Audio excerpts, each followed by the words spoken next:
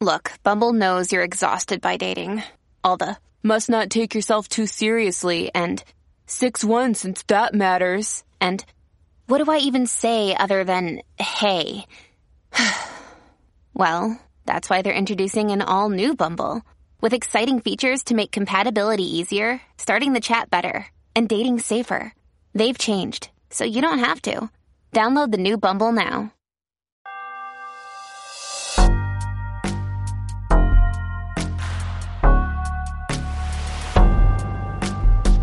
Hello, beautiful people. Welcome to God is Gray, the podcast. Although I, as a Christian, believe that God resides in absolute truth, in black and white, we as people are stuck here on planet Earth contending with the gray. In church, gray areas often cause dissension, anger, and even hate. But on this platform, I welcome open dialogue, variety of opinion, and differing belief systems. God is Gray is meant to teach, inform, and simply trade stories with kindness, love, and mutual respect. If you have a story or perspective to share, please reach me, Brenda Marie Davies, at godisgrayxo@gmail.com. To support the cause and be a part of our community, donate to patreon.com/godisgray. Now, on to the episode. Hi, beautiful people. Today we were talking to Dr. Tina Shermer Sellers. Did I said that right? Yeah, perfect. Okay. So would you tell the God is Gray audience what you're about, credentials, etc.? Sure. So I'm a licensed marriage and family therapist. I'm a certified sex therapist. I was a professor in a marriage and family therapy program for 28 years. I now run an institute that trains therapists, physicians, clergy, pretty much healing professionals around sexual health. And then I wrote the book that we'll talk about today. And that was really to deal with all the sexual shame that we have in the United States. And I'll talk a little bit about why it's been becoming worse and worse and worse over the last 40 years. Something very interesting that keeps coming up again and again is, the church, and I don't mean to vilify the church all the time, but the church has, traditionally propped itself up as this place to find your morality and a better sense of your sexuality because there's God and spirituality at the center of it. And they keep talking about like a sex-obsessed culture. But the irony is that in them trying to push sex away from us and this education away from us, they have in themselves become very sex obsessed. Right. So it's like no matter where you turn, whether it's your religious institution or your school or the Super Bowl, which is this huge controversy, you're seeing sex in a very limited, narrow-minded point of view. And it's all based on this obsession and this warped view of sexuality. The church, in other words, is not doing it any better than culture, quote unquote. No, well, and it's really ironic and ridiculous way of thinking that somehow you can withdraw all actual knowledge and somehow know something. In other words, we're not going to teach you anything. We're not going to learn anything about something, all the actual information, and somehow then know something. Because all we can then have is mythology. All we can have is fear, which is the problem. The church actually doesn't know what is true. All it then can have is fear because we've othered sexuality. We have made it something we actually know nothing about. But it makes it really easy to control people. I mean, yes, absolutely. And I have a lot of conversations similar to this, especially around the facts of sex education, that comprehensive sex ed delays sexual activity by about 2 years, that empowering kids with information about sexuality actually helps them make more empowered, wise decisions for their bodies, that Christians tend to not use birth control or any protection from STDs, much like in less frequency than their peers because they're not being educated, they're not prepared. Right. When you provide comprehensive sex education, when you raise a child to get age appropriate sex education, which isn't, you have to understand, it's not sex education. When you're talking to a 2-year-old, when you're helping them label their body, which is what's appropriate at 2, 3, and 4. When they're 5 and they're curious about another's body, you're helping them understand what's different, but you're also teaching them about friendship, and you're also teaching them about how to ask permission when you touch, another person. Can you give them a hug or not? You're teaching them all kinds of things about relationships. It's not just sex, right? You're teaching them all kinds of things that are age appropriate. When you do that in these small sound bites as they grow up, all the way through 5, 6, 7, 8, 9, 10, they get involved with sex later, make safer sexual choices, have lower STI rates, lower teen pregnancy rates. They choose more compatible partners as they get older. They describe themselves as closer to their parents overall, all the way through their teen years. Right? The statistics are so phenomenal. And these are the things that parents actually want for their children. And as adults, they have more varied and more satisfying sexual relationships once they are partnered. This is what we want for our children. And yet we stay away from comprehensive sex education. It's just ridiculous. All of the Scandinavian countries have these results and have had them for the last 40 years or more, depending on when they started. Sweden started in 1945 with comprehensive sex education. Holland, Finland, Norway, Denmark, right? And we continue to stay away from comprehensive sex education, even though we have had this research for years. Yeah. It's ridiculous. It really blows my mind. And I appreciate all of your knowledge and information on that. But what I want to focus on is something that I very rarely see offered in books on sex education that I read, or Christian relationship books that I read. The thing that's missing is the combination of the two, how sexuality and God are not meant to be mutually exclusive, that they can honor one another, that one is a reflection of the other. So I wanted to ask, in your book, you mentioned joining the love of God with our experience of erotic human love. Would you say this is the mission of your work, or at least of this book? Well, that is what happened when I went looking. I asked a couple of key questions when I started doing the work. I said, had Christianity always been sex negative? And if it hadn't been always sex negative, when was there a time when it was sex positive?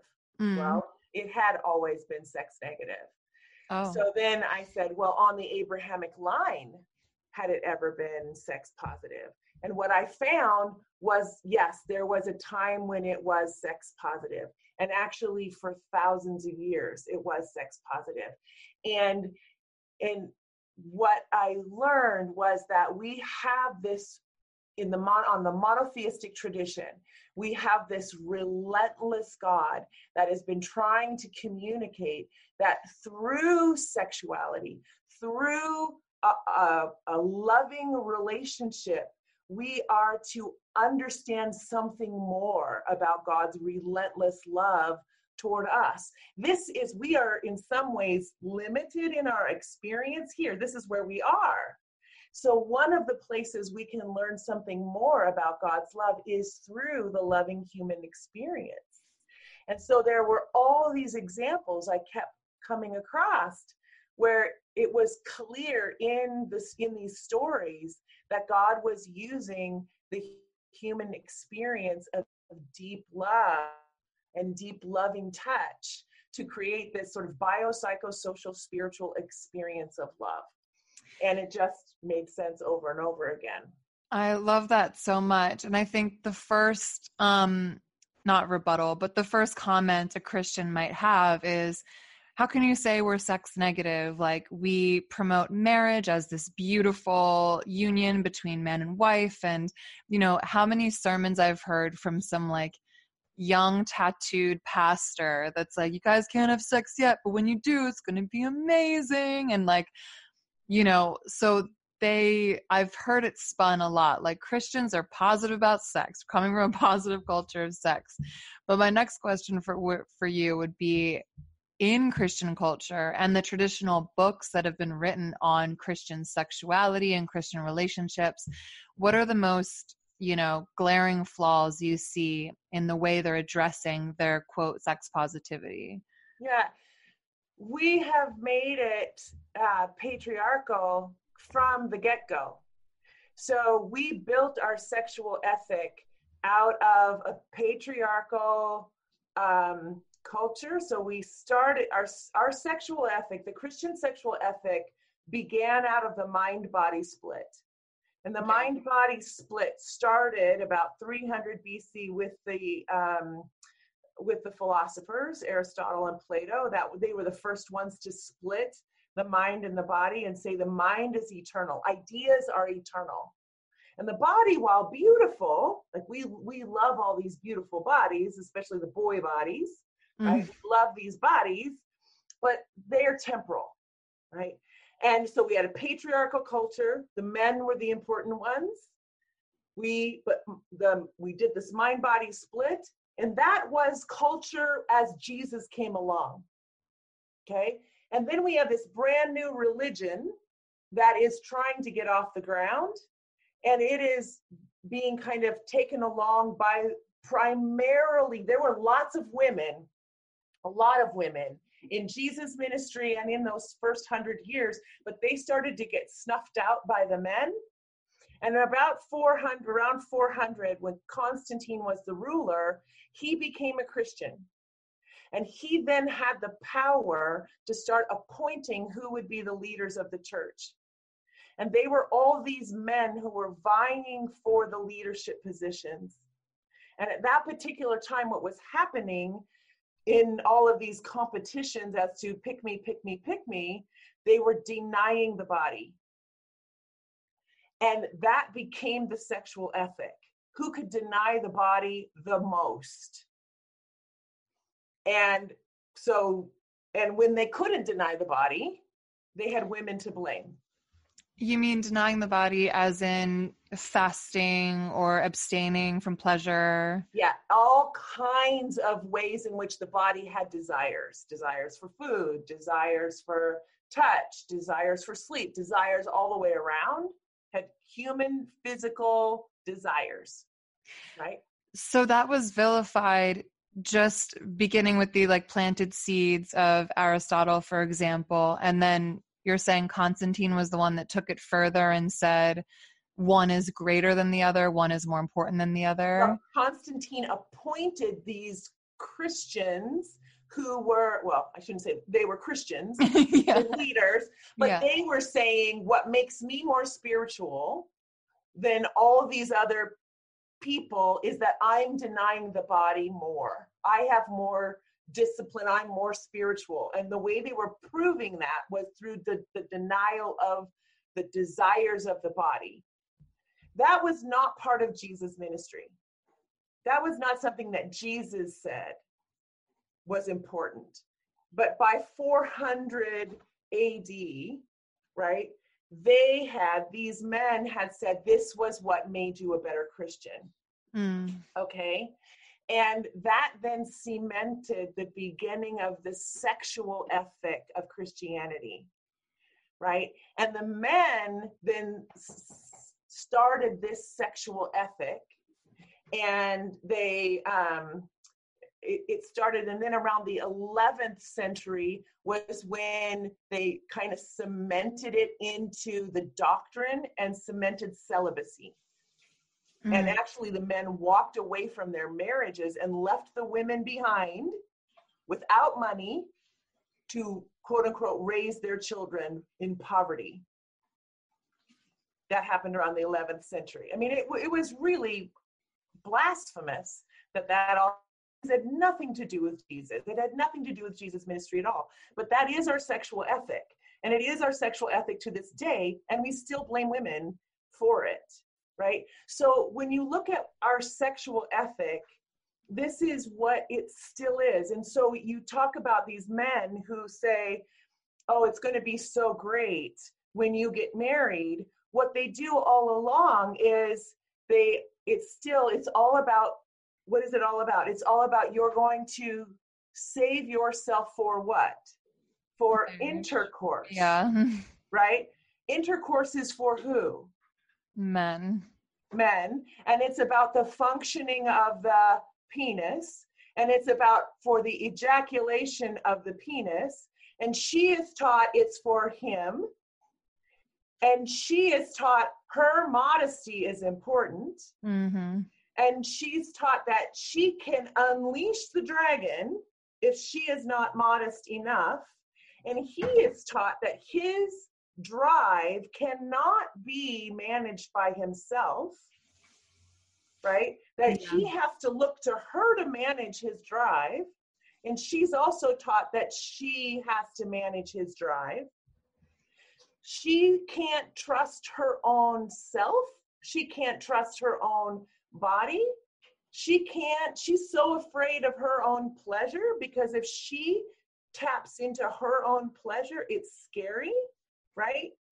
If she gets to know her own pleasure, she's a slut, right? Yeah. And so what happens then is you don't do anything. You shut down your sexuality in all ways, shape, or form, and then you get married. And then what happens? Then she turns over her sexuality to him. He believes he's entitled to it. And now they've gone from nothing except for to feel shame and guilt. And now they get married, and he's like, okay, I'm entitled to this. And he now is basically asking for it, and she's basically giving it out of obligation. And now you have a transactional sexual relationship where there's no honest desire, like, I really want to spend time with you, this feels so yummy and delicious, and yeah, yum, right? And he looks at her eyes and he's like, she's not really there. She's not really wanting to be here. She's giving this out of obligation. How soon is it before her desire is tanked? I mean, yeah. What am I describing? Every traditional Christian marriage. Yeah. I'm still focused, or like stuck back in the beginning of this conversation, because you know how every decade or certain period of time seems to swing from one to the other. Like you have the 1950s, like incredible repression of women desires. They're on Quaaludes just to survive and get through another day. And then 1960s and 70s swings to sexual revolution and freedom. So then we have the purity movement in the 80s, and everything swings back to the other side. Like, was there something going on in that time where those original founders of our shared faith felt like they had to push back against what was happening in the culture? Or was there rampant promiscuity, or was there some sort of hatred of the body or of pleasure beyond what was just on the surface of like, we're just going to take this up? Well, see, this is what lots of people think. When you fly up at 40,000 feet, what you find is there has always been over time something that scared the public. Yeah. That caused the people in power to do something then to grab hold of the fear that the public felt. There was a plague, there was a famine, there was a war, there was something scared the people, and then the people in power took that fear and used it to their benefit, whatever they needed. Okay? So yeah. I did my adolescence in the 70s. Okay? It was a great time. It was a fabulous time. It was a fabulous time to be a Christian. It was the Jesus movement. You could be on drugs, you can be doing whatever, and people took care of each other. If you were in the secular movement, it was love the one you're with, right? Take care of each other. Yeah, there were a whole lot of people having sex with a whole lot of people, but they were taking care of each other. They were loving each other. A lot of older people didn't like that, but it was consensual.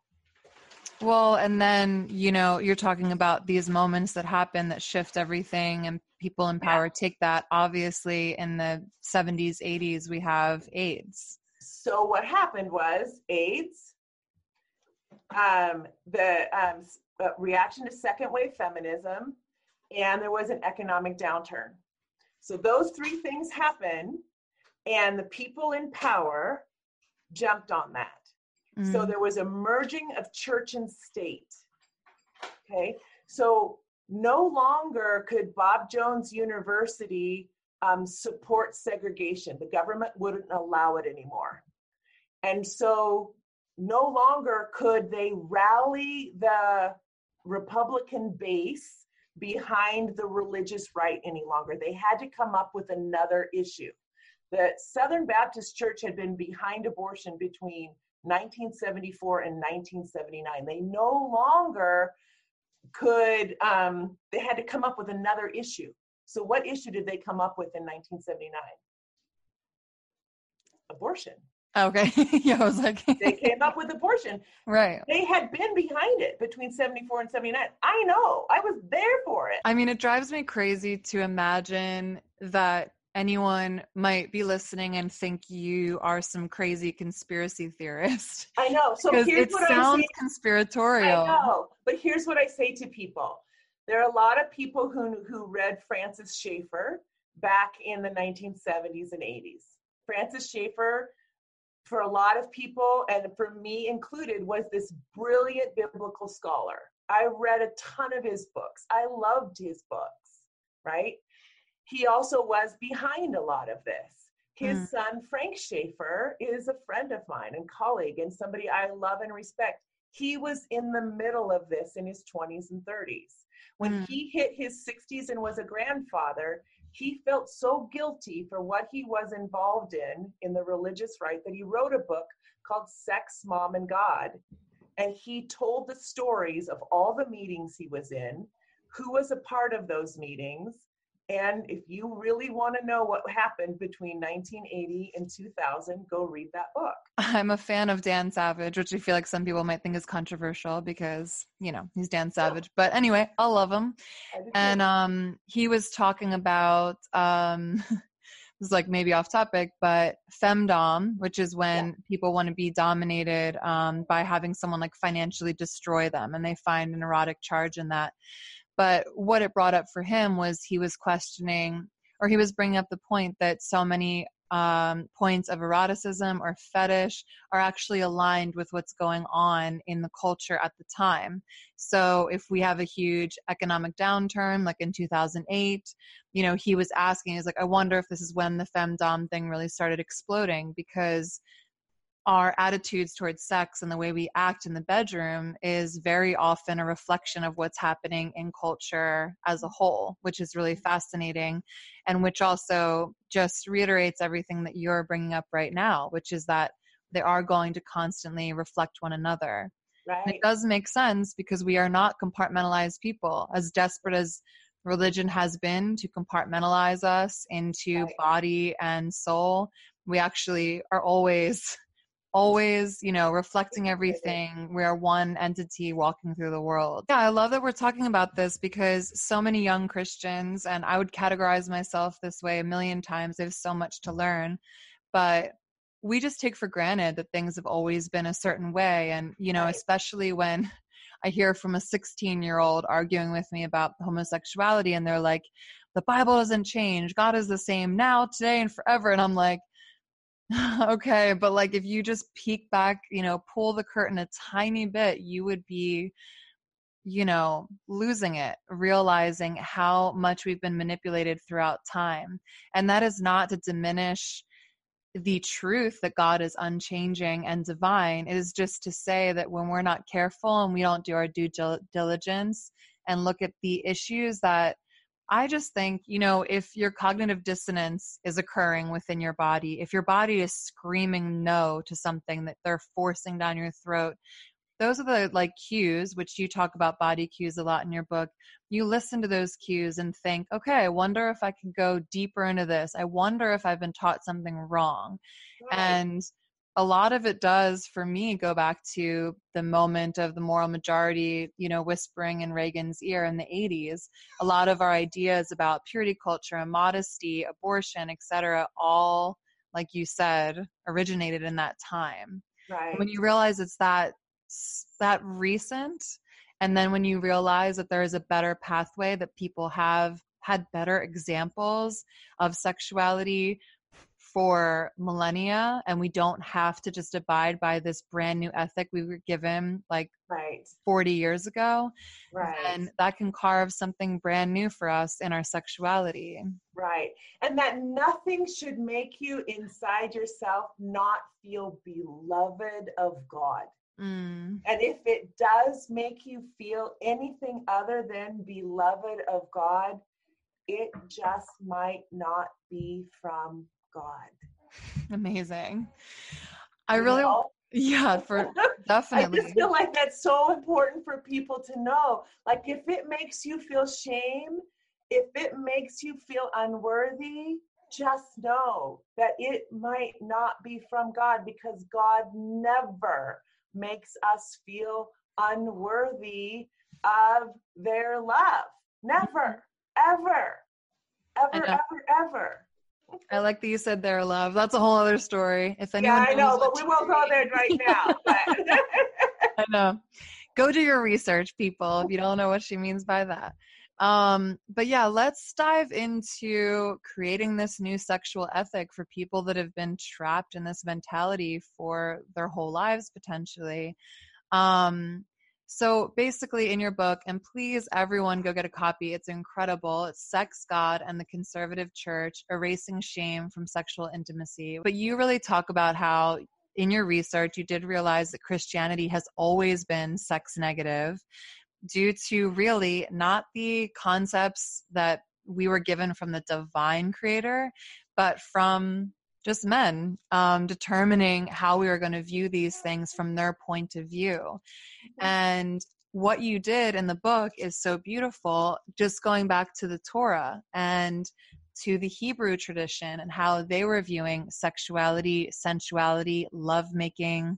So for anyone that really, it's not everybody knows this, it's Christian, but the Torah is half of the Bible. It's the Old Testament. So we actually do have a lot of commonalities and stories and faith traditions that we share with Jewish people. So what you've done is take the way they were viewing sexuality in the Hebrew tradition and combine it with the ethics displayed from Jesus. Mm-hmm. So can you just give us a little example of like how you see sexuality in the Old Testament and then how you brought it into the New Testament to apply to Christians? Right. So I'm in no way a biblical scholar. I'm a pretty simple thinker, I think. But Jesus was a Jew. And so I just said, well, on the Abrahamic line was sexuality viewed positive anywhere along the way? And because I said so I'm Swedish, and Swedes are really stubborn. So I kind of said, if God is God, and God made our bodies the way that they are, and we come out of the womb, as you so well know, and the milk doesn't come down, right, for 2-3 days, but we immediately are seeking connection and pleasure. Immediately, right? Right away, babies are rooting. Right away, they are turning with the smell, with the feel towards the body, towards the mother, right? Right away. We know that if toddlers are not, little ones, infants and toddlers, if they're not given enough loving touch, they will suffer neurological damage, connection and pleasure. We know if you walk down the halls of an Alzheimer's unit, you cannot have memory, and you will find people seeking connection and pleasure. It is hardwired into us as humans, all around the globe, across time, across history. So it is who we are. Yeah. Can I also bring up something I've been telling people because it blew my mind about breastfeeding is that it takes, what am I looking for? A release of oxytocin to go into labor. So that's why they say to have your partner stimulate your nipples or to have sex to release that oxytocin. So pleasure leads into pain, leads into the birth of new life. Right. Also, during breastfeeding, I always thought the baby just like pulled on your nipple and pulled the milk out. But actually, they release oxytocin by flicking your nipple up and down with their tongue, which brings you pleasure, and then getting the milk, which I was like, when my child first started doing that to me, I was like, oh my gosh, this is what babies do. But then I remembered it's that release of oxytocin that brings him his food. And I was like, wow, the correlation between motherhood and sexual pleasure even, and all kinds of pleasure with the body, with our exchange, mother to baby and partner to partner, creating that baby, it's all mixed together. Right, exactly. Plato was one of the first to use the word eros. And eros means the beauty of body and soul, right? So eros, the core word of erotic, is the bringing together of beauty of body and soul. That's what erotic is. We have turned it into something that's dirty, but it's not. It is at the core the divine. The Hebrew people believe that when you kiss, you are exchanging the breath of God. They believe that when a baby is born and a baby takes his or her first breath, they are breathing in inspiration, the in-breath of God, the in-spirit of God. And that is coursing through your body throughout your life. That is your inspiration. And that when you expire, you take your last breath. That is the breath of God leaving your body. One of the stories that's in the book, has to do with desire. And at the core, they believe that all desire is the core of all creative desire. So they believe desire is good. All desires, sexual desire is good. And that you cannot, if you remove sexual desire, you remove all creative desire. Yeah. So they just believe your job is to manage it, that God gives this great gift to you, but you must manage it. There's a beautiful chapter in your book where you really lay out all of the different stories and examples in the Torah of sexuality and spirituality being completely aligned, and God like manifesting his presence and his love through our bodies, through the experience of sexuality. And again, I recommend everyone go buy this book and read those stories, because it really validates biblically that we are not only worthy of pleasure and desire, but that there was nothing in that God ever wanted to repress or to have anyone else repress within us. But paired with that, what you're saying is simple, that, a lot of people will make the accusation, if you are a Christian and you don't have these list of like 17 rules of do's and do nots, then you won't have any moral compass and you'll just be doing whatever you want. But the Torah, again, does not excuse people from personal responsibility, and it still definitely talks about the preciousness and the attentiveness and care that is required to enter into a sexual space with another human being. Sexual being everything from a hug to a hand holding all the way to penetration and everything in between, because we often also forget that there's an everything in between that's just as valid and just as sexual and beautiful. Right. And it's not just pre-committed relationship. It is all the time. Yeah. Right? Yeah. That is what you're doing serving connection and pleasure? Is it serving love? Is it serving justice? Is it serving mutuality? And it's not just your decision, it's your partner's decision too. Do they feel like you're treating them like the divine? Do they feel beloved in your arms? Right? And this is a negotiated thing. They are pregnant now. They are sick now. They don't feel like this thing now or that thing now, right? Yeah. Yes, and it is throughout these stories, like there's one story, so people, well, I'll just talk about one. There was a first century priest, a rabbi, that once a year would pull aside the paraclete, which is that big heavy curtain that would separate the Holy of Holies from the where the rest of the people would be, would pull it aside so the people could see inside the Holy of Holies, and would say to them, this is so you can know that God loves you like a lover and longs for you like a lover. And it just blew my mind, because I thought, how would we think of our relationship with God differently if we understood that God loves us like a lover and longs for us like a lover, rather than just like a father? How would we think about ourselves different? How would we think about sexuality different? How would our relationship with God be different? Because we would be thinking about it like, like these experiences we have in our life when we really feel seen, known, loved, accepted by a lover, rather than just by a parent, which is a very different experience. Yeah, one of the main differences just coming up for me is that one, you get to choose, and one, you're just given. Yeah. So a lot of people have warped relationships with father figures, and they can see that figure as something very terrifying, or a pushover, or someone that works too hard, or like, you can't attribute your father's qualities to God and think that it's a perfect turnover.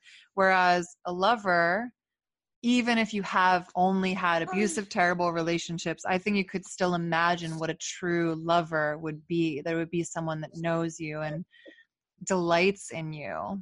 Right. Yeah. Right. Exactly. I love that. I know. So, that's one of just several. And when they didn't rebuild a temple again, what the Jewish people did is they said, now your bedroom is the Holy of Holies of your home. And when you make love, now you are to prepare yourself like the priest prepares to enter the Holy of Holies. You wash yourself. You prepare your mind, you prepare your heart, you prepare your body to receive each other with the same kind of intention that you would go to be with the Shekinah, to be with the feminine face of God, because what you are doing together is holy, and I will be there. I will be there to celebrate you. Like, this is how they thought. Like, wow, imagine that we actually thought we communed with God when we made love to each other. And so we prepared. Like, wow. We prepared because we were going to literally make more love for ourselves and make more love for the world. Like, that's how we thought about making love. And we raised our children to think about it that way. So now it's like, girlfriend, you just don't make love with any old person, because you want them to worship you, and you want to be able to worship them so that you bring more love into your life. So, honey, you're probably not going to be ready for that at 16. Right. I mean, yeah, it's so ironic to think that most parents, or a lot of parents, and I don't blame them, we've all had a piss poor sex education, the majority of us.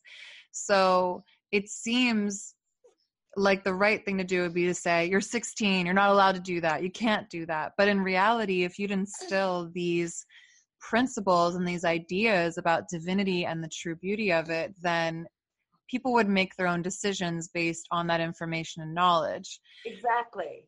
But still, I think it's really worth bringing this all down to earth, because I'm obsessed with it and I love it and it's so poetic. But then it's like, okay, so how does that translate into real life? Because there are a few different takes on it. Perhaps maybe last we should dive into when someone is like violated, because there's been a lot of confusion around that in church. Especially if we talk about sex being this majestic, wonderful, partnership between two people that worship God. It's like, where does it fall in when it's not consensual? But before we get into that, let's talk about you have a Christian couple come into your office that has been raised to believe that they are supposed to remain essentially asexual and in every way, in thought, in body, no masturbation, no preparing between each other, no foreplay before marriage, no, consideration of their own body, their own pleasure, etc. I feel like you must have a lot of people come in your office, quite a hot mess with all of these issues. Yeah. And if you have this ethic that you see in the Hebrew culture that you've combined with Jesus's message, how do you even begin on that path? What does it look like to actually steer people from those puritanical ways of thinking about their sexuality into this ethic that actually celebrates their pleasure and their mutuality? Well, often they are filled with a lot of sexual shame. Right. And so I just so that your viewers have an idea of what I mean by sexual shame, if it's okay, I'd like to read the definition of sexual shame. Is that okay? Sure, yeah, of course. Because sexual shame is something we feel in our bodies. And it comes from being told it is not okay to feel your sexuality, to think about your sexuality, or to act on your sexual desires in any way, shape, or form from the time they emerge until you are in some kind of what is considered biblically okay, or what you've been told is okay. And so you try not to because you think you're not supposed to, because you've been told you cannot not. Right. Which is actually impossible. It's like being told not to breathe. Yeah. You cannot act. Like, yes, you cannot act, but everything else is impossible unless you're asexual naturally. Right. So sexual shame is a visceral feeling of humiliation and disgust toward one's own body and identity as a sexual being, and a belief of being abnormal and inferior and unworthy. Oy. This feeling can be internalized, but it also manifests in interpersonal relationships, having a negative impact on trust, communication, and physical and emotional intimacy. Sexual shame develops across the lifespan in interactions with interpersonal relationships, one's culture and society, and a subsequent critical self-appraisal. So it starts at a year old when you find your clitoris or your penis and you're getting your diapers changed and somebody slaps your hand away or says, "Don't, that's dirty." And then it happens again and again and again and again. And it starts this internal dialogue that starts when you can start language and you're like, I'm bad, I must be bad. And Right. it happens over and over and over. So the inner critic gets going, and then it just gets worse and worse and worse and worse and worse. So it's a feedback loop, right? There is also a fear and uncertainty related to one's power or right to make decisions, including safety decisions related to sexual encounters, along with an internalized judgment toward one's own sexual desire. So it means then when you want to go out and do something, you're not even sure you have the right to ask for protection or that you can protect yourself. So you don't have voice for yourself. We've just set them up for failure. Yeah. Totally, right? So there's so many things like that. So there's frame, there's name, telling your story, there's claiming your body is good. They don't come into this thing feeling like their body is good. No. They don't feel like any of it is good. No. And then you have to do frame, name, and claim before you can aim for a different legacy. They don't even know that the legacy they've been handed is hurtful. Having said all that, I want to say that it's not abstinence that's the problem. There is absolutely nothing wrong with waiting until you get married to have sex, provided that you've done a bunch of sex education, provided it's your own decision, provided that you've learned about your body, provided you're having conversations, provided you're doing all kinds of other things that have to do with celebration of your body and sexuality. Right. Nothing wrong with that if it's yours. If you're doing it out of the expectation that everything about sexuality is bad and I'm doing this so I'm promised something, that is probably going to be hugely problematic. And I would walk into a Christian sex therapist's office who actually knows my work and prepare yourself for a good unfolding, which is going to take at least 6 months to do. Yeah. I mean, it's huge. And I have so many personal stories and stories from friends, you know, all of the traps that we can fall into. One of my dear friends got married at 19 and was expected to go on the freeway immediately. And she wound up crying in the bathroom afterwards, feeling violated by her husband. I know that, you know, in the Me Too era and everything that's coming out now, myself and so many of my friends hadn't even realized moments that were inappropriate because, again, we were never taught that our bodies were beautiful, that we were worthy of pleasure even just thinking about the times where I just allowed something to not be that pleasurable and just be like, okay, well, I guess this is fine, you know? Right, of course. But all the things that we never had a voice for. And I have one particular story that really makes me sad for her, the her being a former version of myself, where I was being really hurt in a sexual situation, but I immediately disassociated and went into, well, I deserve this. I'm being bad. I'm not married. This is what I deserve. This is punishment. Yes. So it's like, these are the layers that kind of purity culture brings us. And I think there is still a huge school of thought, if it's not fully conscious, it's still there, of those of us, male and female, who believe that if something bad happens to us, or if we're not in pleasure, or if we're not understanding the fullness of sexuality, it's simply because we didn't do things, quote, right. Like, even people that are married might say, well, we should have saved the first kiss for our wedding. You know, it's just like, I could have been better. I could have done better. And then God would be blessing my sex life. You're shaking your head no, because... Yeah, I know, because I, like you, have sat with so many people who, quote unquote, tried to do it all, and then they get married and they're like, oh my gosh, we are struggling so much. We are struggling so much. How come we weren't given this promise that whatever? Mm-hmm. And then they either try to find out one thing they did wrong to justify why it's so hard. Right. Or, you know, they're just so incredibly disillusioned, right? Because it was all a lie. It was all a lie. Actually, what you need, like with so many things, you need to be prepared. Mm-hmm. And you need to see sexuality as a gift and a blessing, you know, and your body is a gift and a blessing. And like all things, it needs to come in time. You know, God means for us to live an abundant life. And in order to live an abundant life, sexuality must unfold in time. So yes, we're not going to be ready in the current complex life we live. We're probably not going to be ready at 14. Probably not, right? Yeah. But we might be ready for some relational kinds of things at 14. We might be ready for other relational things at 15. You can have some really lovely experiences at 16, but they are going to need to be in the context of loving kindness. So we need to raise our children to understand what loving kindness is, right?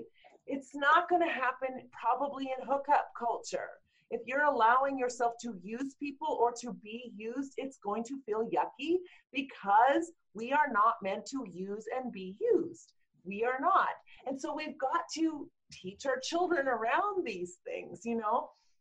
It's common sense, but we've got to have complex, comprehensive conversations about how we treat people and about sexuality and sexual unfolding and relationship unfolding and conflict and consent and all kinds of things. We just have to. Yeah. The most abridged version of my story is like coming out of purity culture, trying to save myself from marriage, not fully succeeding. I think I lasted till 22. And So then when my marriage didn't work out because my husband was cheating, it was, I could have done better. Maybe if I'd waited for actual marriage, it would have worked out, etc. And I think people that give me dissenting comments still say that to me occasionally, like, well, no wonder your marriage didn't work. Like God wasn't blessing it because of your sexuality that you had with the person. But then I went on what I call my trampage after my marriage, which was swinging the pendulum all the way to the other side and deciding I'm going to throw out the baby with the bathwater. I don't want anything to do with that sexual ethic I was given. I need to explore this on my own. And it's not until I have this bird's eye view of being in a very mutual, beautiful, edifying relationship with a partner that I am becoming so much more conservative about sexuality. I'm not conservative in the actions. I still obviously believe in kinks and expression and, all kinds of very fun stuff. But more conservative in that, I want any sexual experience I have to be fully mutual. And I do want, I'm harking back to Dan Savage again, but he's like, never let anyone leave your house like in shambles. Everyone needs to leave your house, your bedroom, better than you found them. And it's like, if that's a secular sexual ethic, then Christians should have a much higher sexual ethic than that and much more, spiritually oriented one. And it really does break my heart that we're missing this full gap in the Christian space. So it's like, how do we take these very beautiful stories from the Bible? How do we take Jesus's expression, how he walked through the world, how he would have never been disrespectful, how he was a feminist in the way he behaved with people? How do we take that and make it tangible if someone is having sex outside of marriage, for example, and maybe they have a loving relationship, but they're very conflicted with, am I sinning? Am I not sinning?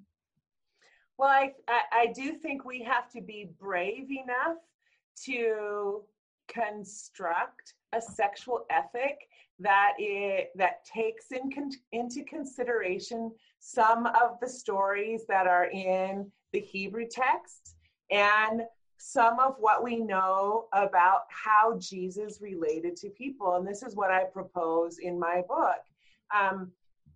Jesus was very consistent in how he loved people. And if we, so for example, in my book, I talk about the vow of Ona. The vow of Ona is a series of guidelines that are still taught today. They are taught in Jewish boys' schools. You can apply them to your relationship, you can apply them to your dating life, and you can apply them to how you parent your children. And they teach on consent, they teach on power, they teach on how you do sexuality in your relationship. If you apply those to how you raise your children, how you do your relationship, how you do your committed relationship, you have a lot of right there. Now, they are not like, don't do this behavior, right? But they are, how do you treat each other, right? Yeah. So if you did that and you looked at how did Jesus love? How did he apply justice in his relationship? If you break those things down and you actually taught your children how to do those, like, what does it mean? Like, so how, like, these would be a conversation I remember having with my son when he had his first girlfriend. How do you know that she wants to kiss you? Girls will often go along with things. So this is about justice and this is about love. So how do you actually know? How do you go about finding out? You want to kiss her, but how do you actually know? So this is about, how do you do these things, right? So if you've got, man is never, this is one of the vows of Ona, man is never to coerce or force his partner to be sexual through emotional or physical tactics. So what does it mean to actually teach your child that principle? What does it mean to teach that principle at 12, at 13, at 14?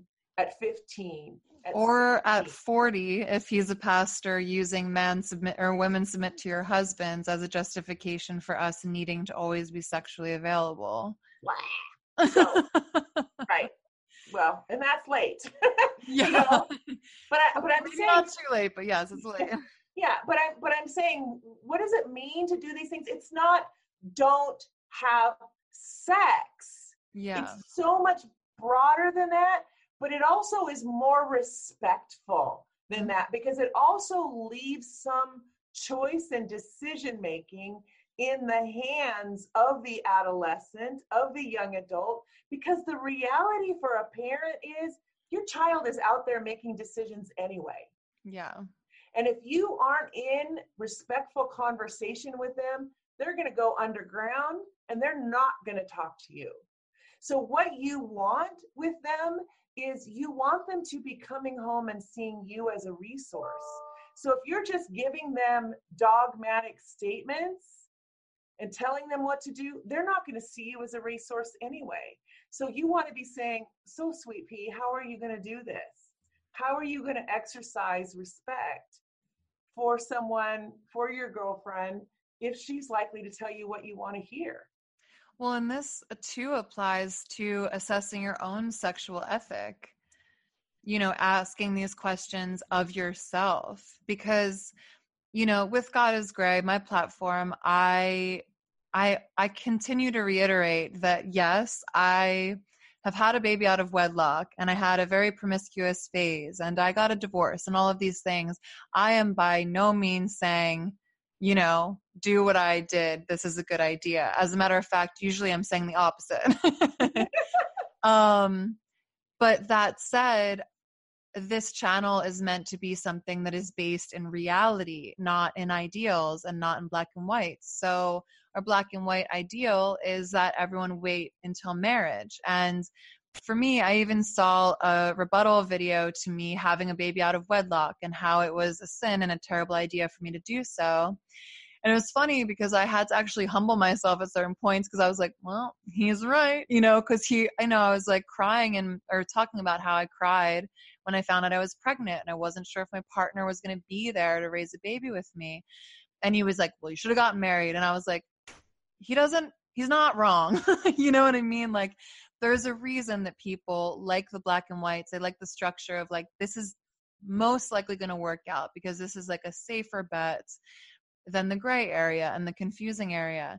But the reality is the majority of Christians that I talk to, that I've known in my life, have not lived in those black and white spaces. They still will sleep with someone on a first date occasionally. They, you know, did get a divorce and now they're dating again and they don't know how to navigate. You know, it's not as easy as this. Right. So then it's like, if your ideal is save yourself from marriage, that's one thing. But if you're having sex anyway, there's got to be a way that you're still honoring a Christ-like ethic and not just tumbleweeding and barreling around town, making messes of people's hearts, of their bodies, of their souls, and your own. Yes, absolutely. I had a conversation recently with someone choosing abstinence until marriage, which again, totally respect that decision. But her view was that we know for a fact that Jesus never expressed himself through sexuality and that made him sinless. And, you know, because it kind of goes in a circle, this argument of like, well, if he was sinless, then he couldn't have been sexual. Then he couldn't have been sexual because he was sinless, you know, over and over again. So my question is, diving into the history, and I already had an assumption about this. I know how sex negative the Christian church has been for so long. And I personally have not found evidence for a sexlessness in Jesus. Have you found evidence of this in the Bible to justify that idea? Well, first, I think that's funny. I think that whole thinking is funny because it's predicated on the idea that sex is sinful. Right, exactly. And I think sex in the context of love may be one of the most holy human experiences we can have.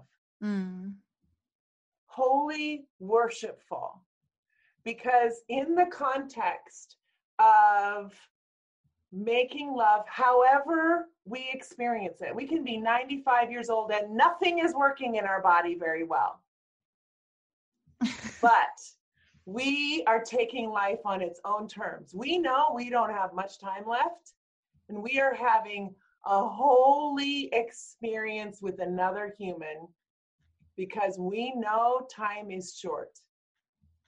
Penises aren't working, vulvas aren't working, clitorises aren't working all that well, but skin is skin and love is love, and this is precious, right? So there is alabaster oil, and there is worship, and there is love being made. There are tears flowing. That may be the most holy human experience we have. So you would be hard pressed to tell me that that is sin. I think it is the other end of the continuum. I have been with people. I had a couple that I worked with, and he was dying of a glioblastoma, which is the worst brain tumor you can have. And she climbed in bed with him one night when he went from being in a coma to coming out for 3 minutes for reasons we won't ever know. And she climbed in bed with him, and he said to her, I want you to know how much I love you. And she said, how could I ever forget? And she took her nightgown off and climbed in just so they could be skin to skin and tears together. That was making love. That was holy moments. There didn't need to be genitals involved. That is holy. When the woman walked into that dinner party and let her hair down and broke an alabaster jar over Jesus, she made love to him. And all of the disciples lost their shit. and said as much to him. Yeah. And he turned to them and said, and what did you do? I tell you that what she is doing right now, this story will always be told. Beautiful. Jesus had no problems with bodies. He had no problems with making love when it was making love. It is the most holy human experience we can do when that's what it is. Now, can sex be the most hurtful thing we do to each other? Absolutely.